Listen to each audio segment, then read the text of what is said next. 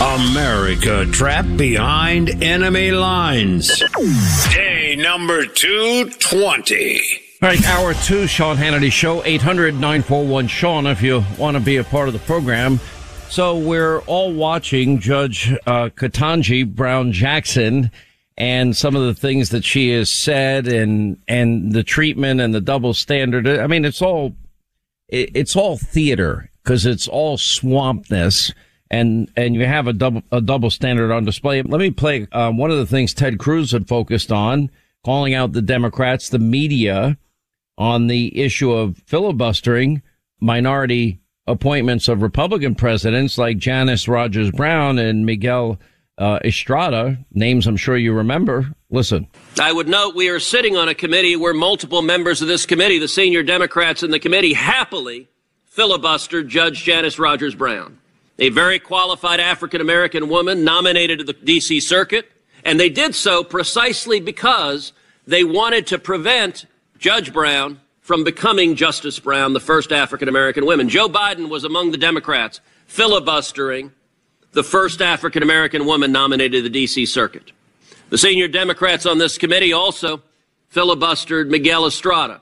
As the staff for Senator Ted Kennedy said in writing at the time, the Democrats filibustered Miguel Estrada, quote, because he is Hispanic. They were explicitly racial. If you are Hispanic or African American and you dare depart from their political orthodoxy, they will crush you, they will attack you, they will slander you, they will filibuster you. So this is not about race. All right, joining us now, Horace Cooper, legal commentator, co-chair of the Black Leadership Network, Project 21, author of How Trump is Making Black America Great Again. Caitlin Sutherland is the executive director of Americans for Public Trust. Horace, we'll start with you. I thought it was summed up very well by Marsha Blackburn. Some of the things that she has said, position she has held, that speech she gave at the University of Michigan, which was extremely controversial, including, support of Black Lives Matter, the 1619 Project, et cetera. Well, I think the right observation here is you can run, but you can't hide. It is true that the judge is attempting to cover, dissemble, run away from. She just recently announced yesterday that she doesn't believe in the living Constitution theory anymore. She is answered in a lot of her questions a way that would make you think she believes that the Constitution is, like I do, a contract founded between the founders and the American people at the time, and that is binding on us unless we modify it, except her record doesn't show this. So I repeat, you can run, but you can't hide. So in other words, she's saying all the right things to get through the committee, and then she gets a lifetime appointment to the U.S. Supreme Court. Is that what you're suggesting? She's a born-again originalist, at least for the duration of these hearings. I am hopeful that we get to hear more questions about her role with Guantanamo Bay, about her role on critical race theory, some of her actual ideas. But what she's been saying publicly in these hearings is almost a complete and total rejection of those views. You could almost get to the point where a nominee has dissembled so much that it goes to whether or not they can be considered ethical once they hold a position. Caitlin, let's get your take on it up to this point. I think that those are absolutely, valid points. And, these are questions that need answers. And what we also need to be focusing on are who are the dark money groups that are pushing her for this lifetime appointment, and does she share the views of the groups that are spending millions to back her, to get this lifetime appointment? These are radical groups that have all rallied behind her, some of which have called the Constitution trash. We need to ask, does she share these views? What are her connections to these dark money groups?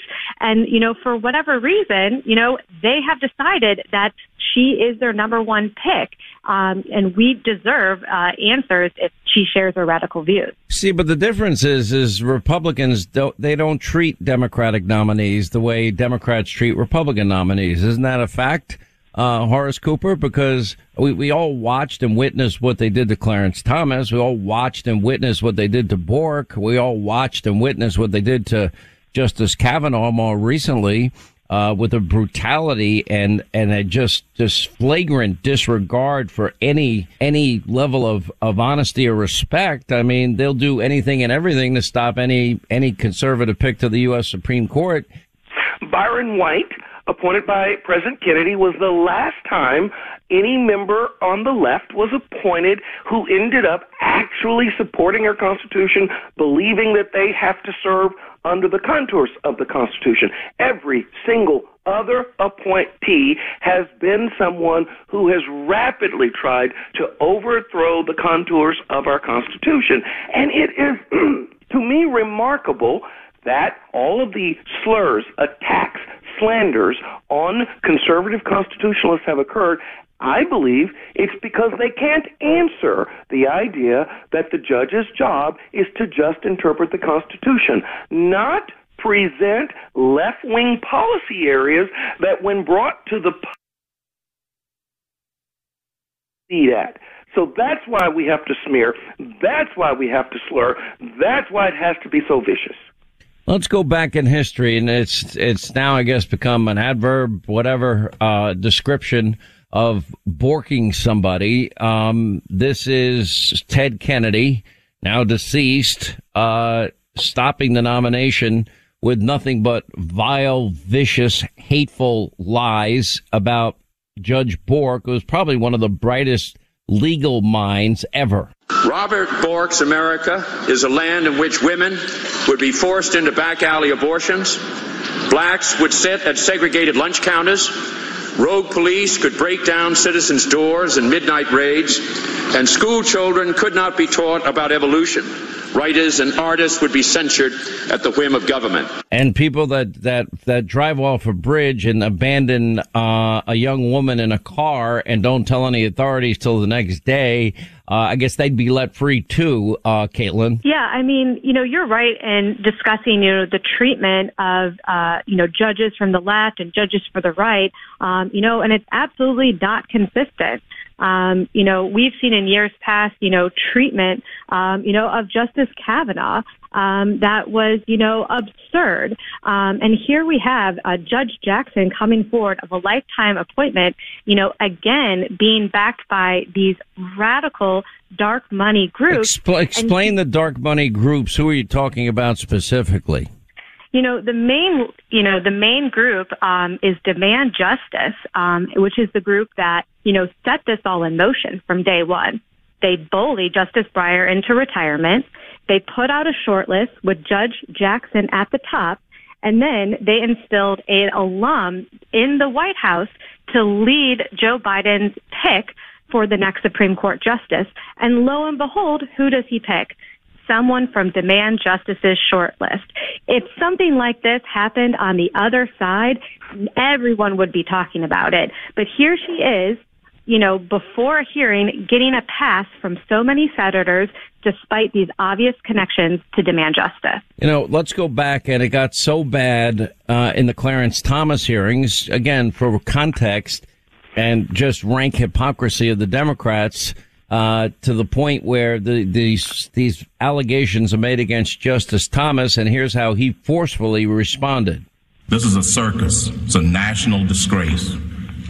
And from my standpoint, as a black American, as far as I'm concerned, it is a high-tech lynching for uppity blacks who in any way deign to think for themselves, to do for themselves, to have different ideas. And it is a message that unless you kowtow to an old order, this is what will happen to you. You will be lynched, destroyed, caricatured by a committee of the U.S. Senate rather than hung from a tree. Wow. Pretty powerful, Horace Cooper. And who is at the center of this? Joe Biden. Joe Biden was at the center of the Bob Bork. But it's remarkable how none of the mainstream media pays attention to this overwhelming record. He is no moderate, Joe Biden. He is whatever is needed for the circumstance. If it's give the shaft to Clarence Thomas or Robert Bork or anyone else, he's more than willing to. If it's place the most radical member on the Supreme Court, he's more than willing to.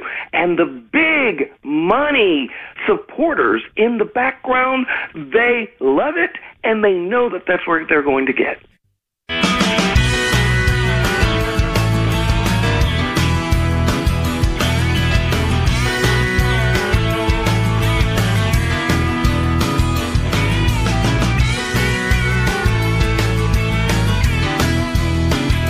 All right, we continue now our analysis of the hearings that are going on for Judge Ketanji Brown Jackson for the U.S. Supreme Court with Horace Cooper and Caitlin Sutherland. Let's go to Ketanji Brown Jackson's answer to Josh Hawley that nothing could be further from the truth, that my sentencing is light in child porn cases.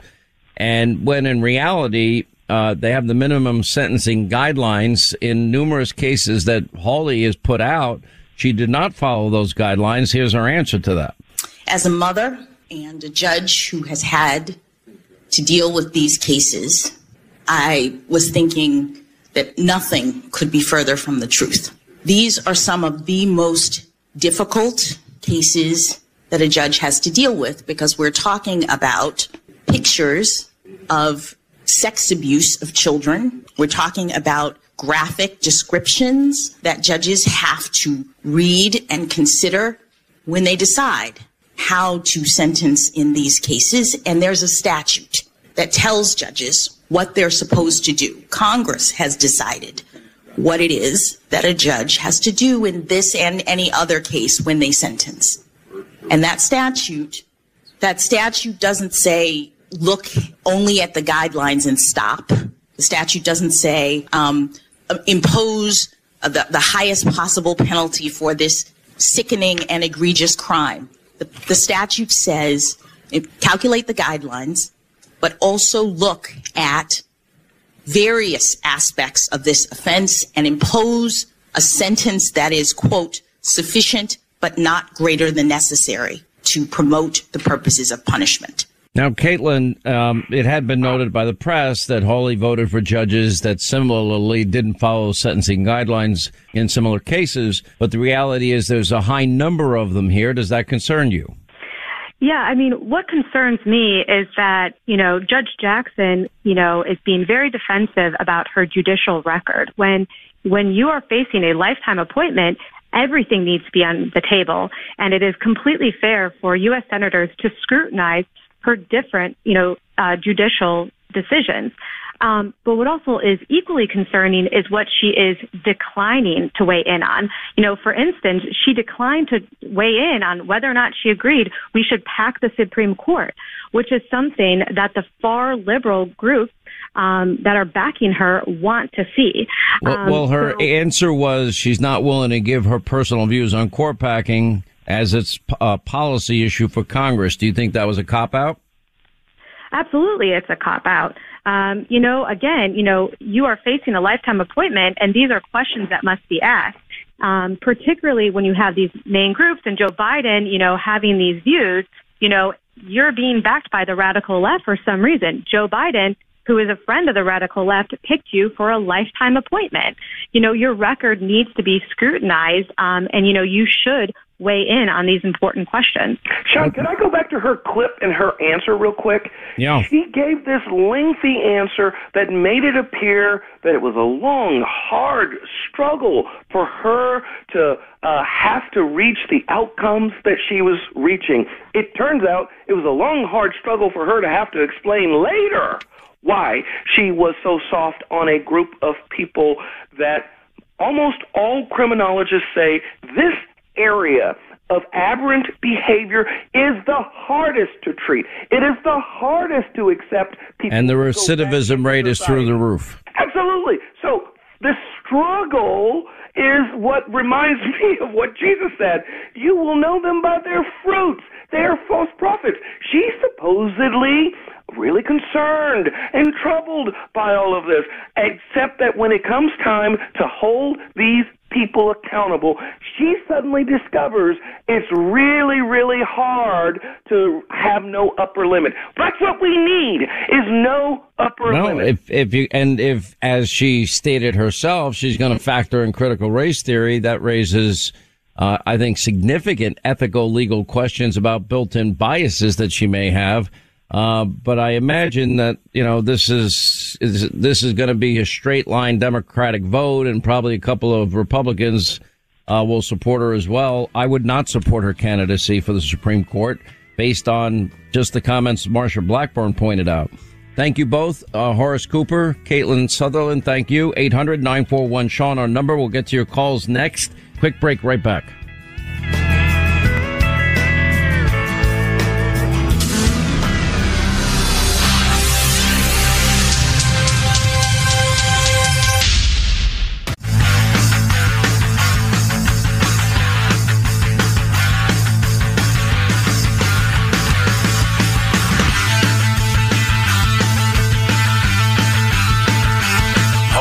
Them accountable. Sean gets the answers no one else does. America deserves to know the truth about Congress.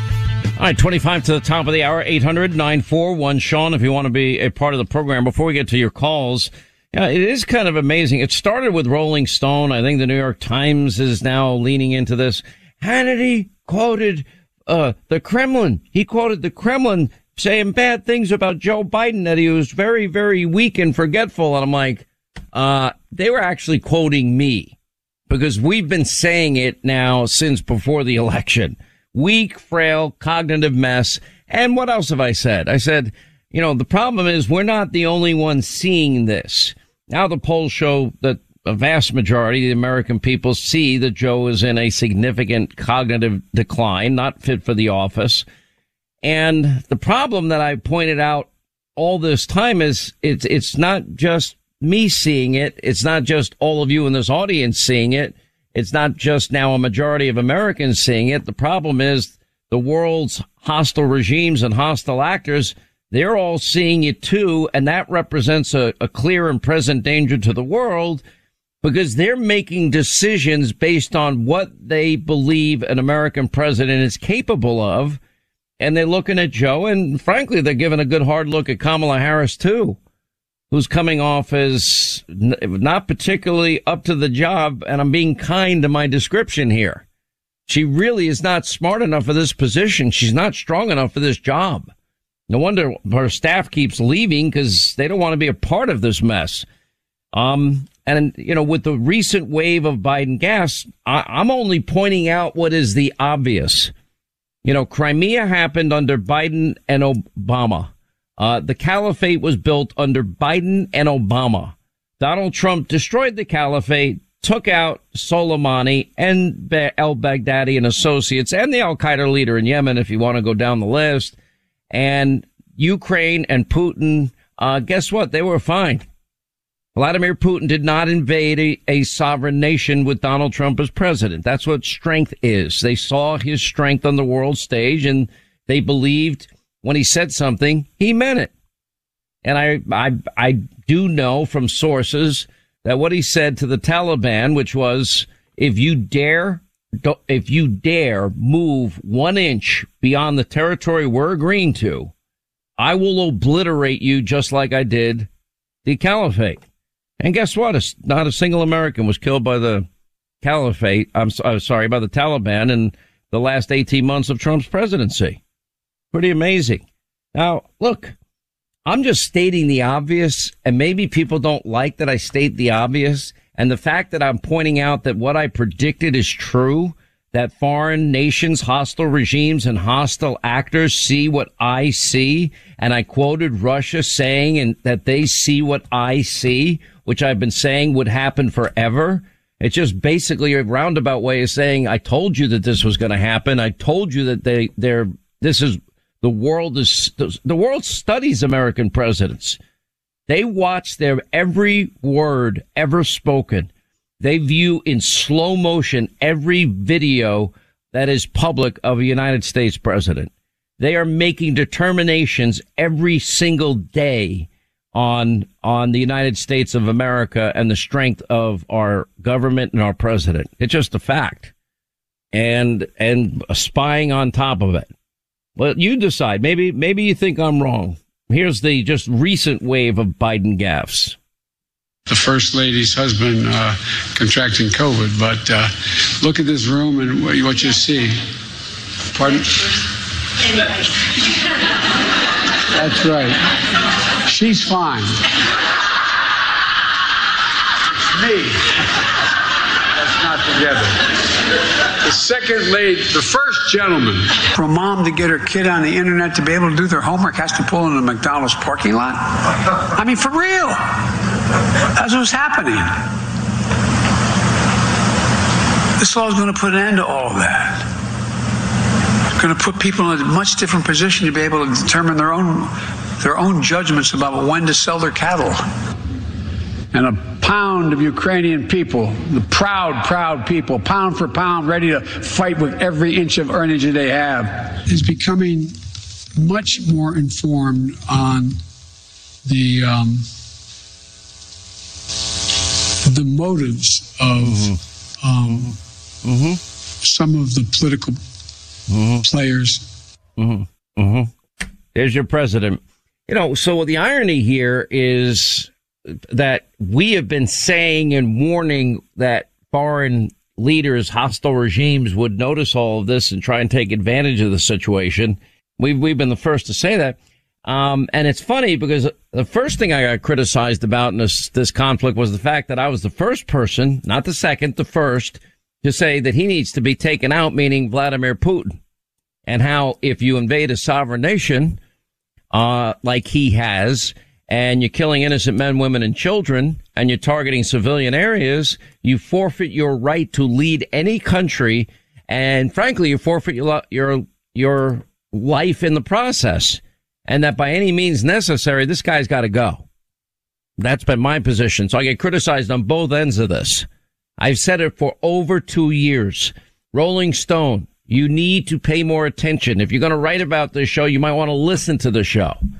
I mean, they're so stupid, it's beyond, and Yahoo News just cuts and pastes and copies everything that, any left-wing, radical paper puts out there. And by the way, I'm fine with it. I'm used to it. It's not a big deal of my life. But the reality is that they don't listen. Then there are other people saying Hannity is a neocon and he's pushing to get troops on the ground. That's another lie. I have stated explicitly over and over again not to do that, to follow the peace through strength policies of Reagan and Donald Trump.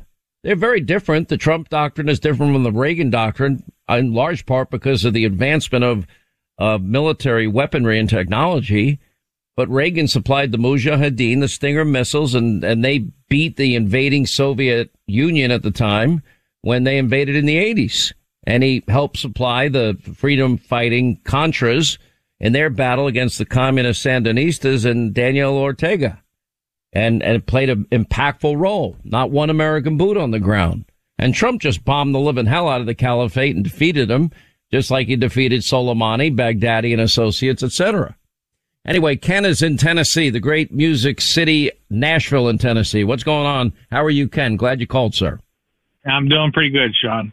Hey, the reason I'm calling, I heard you bring something up Friday with when you were talking to General Keane on your Hannity show, and you brought up something about the Ukrainians taking some action on their own and going into Russia and hitting some of their places, like their pipelines. I think you mentioned Moscow, and he kind of blew that off. And I'm just curious why they don't want the Ukrainians to fight back. Well, listen, they're fighting back valiantly, and I know it's very clear.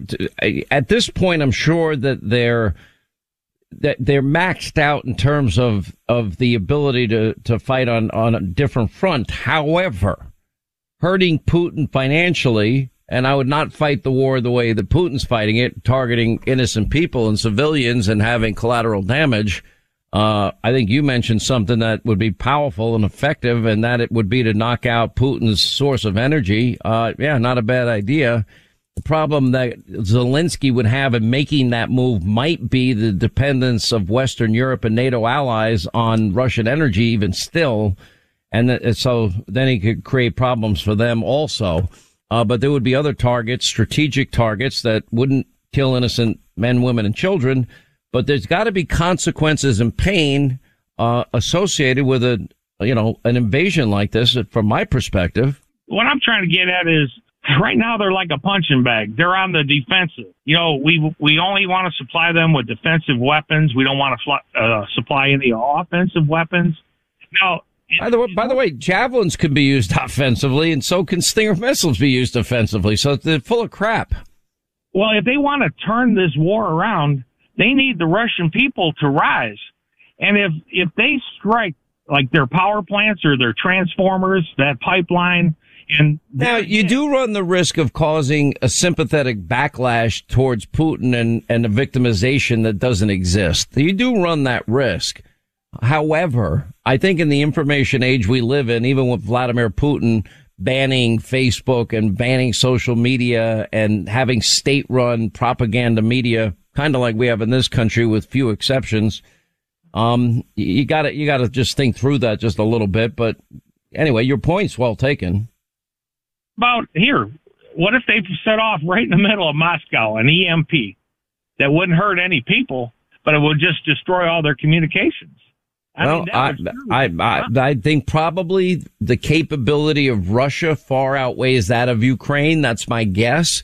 But if another country wants to provide that technology to Zelensky and they want to deploy it, that's the nature of war. Right now, war has been declared by Vladimir Putin against Ukraine. By any means necessary, they got to fight back. The only thing I would recommend to them is don't target innocent civilians as he has targeted innocent men, women, and children in your country.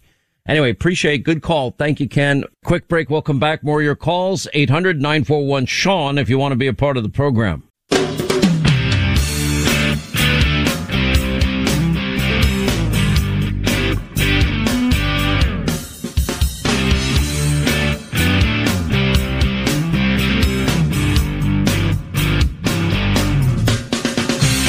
Let's get back to our busy phones here. Nathan, Oklahoma. Nathan, how are you? Glad you called, sir. Oh, thanks for having me, Sean. Thank you. What's on your mind? So I called about the monoclonal antibodies infusion you were talking about yesterday and everything. I actually got the virus back in at Thanksgiving. Right. It was the Omicron. And I'd been listening to, I'm a long-time listener to Fox. And I listen to you all religiously. Thank you. I know back in 21, about the summer of 21, you were talking about this infusion, about the monoclonal antibodies. And so I did a lot of research on it, and I paid attention. And then whenever I actually caught the virus back on Thanksgiving, I started feeling some bad symptoms. So I went and got tested the day after Thanksgiving. And you had it. You popped positive. Popped positive. I called my mother-in-law and my sister-in-law, who was around me. They both popped up positive. So by 4 o'clock that afternoon, I was already down getting monoclonal antibody infusion done. I don't know a single person that gets it within the first 48 hours that doesn't do phenomenally well. I did phenomenally well. And then what happened to me, because of the fact that I am actually a diabetic and I'm also a high blood pressure, a week later, after I'd had the infusion and everything done to me, I dehydrated. So I ended up in the hospital. And I ended up in the emergency room. So it was an emergency doctor that actually seen me, which they see all the bad stuff all the time anyway. And he went over me and everything. I was hooked up to 2 different IVs. And I told him that I'd got the infusion and stuff. They did the x-rays on me to check for spots on your lungs. And he said that if I hadn't had that infusion, I'd be dead. is that you would have met. Listen, with the comorbidities, let me ask you one question. You don't have to answer it. Are you overweight? Yes, I'm actually overweight by 40 pounds. Okay. I hate to tell you, you likely would have struggled mightily. And yes, you needed you are the top candidate for monoclonal antibodies, but I recommend it for everybody. And we should be producing enough for everybody now that we are expecting another wave. But of course, Joe's not going to do that. Right. So my mother-in-law, who's, she's 75 years old, she's cleared from it. My sister-in-law's cleared from it. I'm cleared from it. All three of us made it through this whole thing, and perfect health, great feeling at this time. And it's all due to Fox and everything for me to listen to y'all, because I would have never known about monoclonal antibodies if I wouldn't have heard Let me say this in closing. Here's my advice. And where a new wave seems to be starting slowly in the Northeast, the one from Europe that they're experiencing. If you get a positive test, immediately call your doctor and ask about monoclonal, like in cloning, monoclonal antibodies. And if your doctor doesn't know about them or doesn't want to hear it, call another doctor. But do your own research like you did. Talk to your doctor, your doctors. But it's got to be, the faster you get it infused, the better it works. If you wait to day 7, 8, 9, 10, you might be too late. That's my recommendation, but you need your doctor to sign off on it. I've never seen a case where somebody gets it within 48 hours, the infusion, that doesn't do as well as you did. I'm glad you're well, Nathan. I'm glad it worked out for you. We really appreciate you being with us. 800-941-SEAN if you want to be a part of the program. Quick break, right back.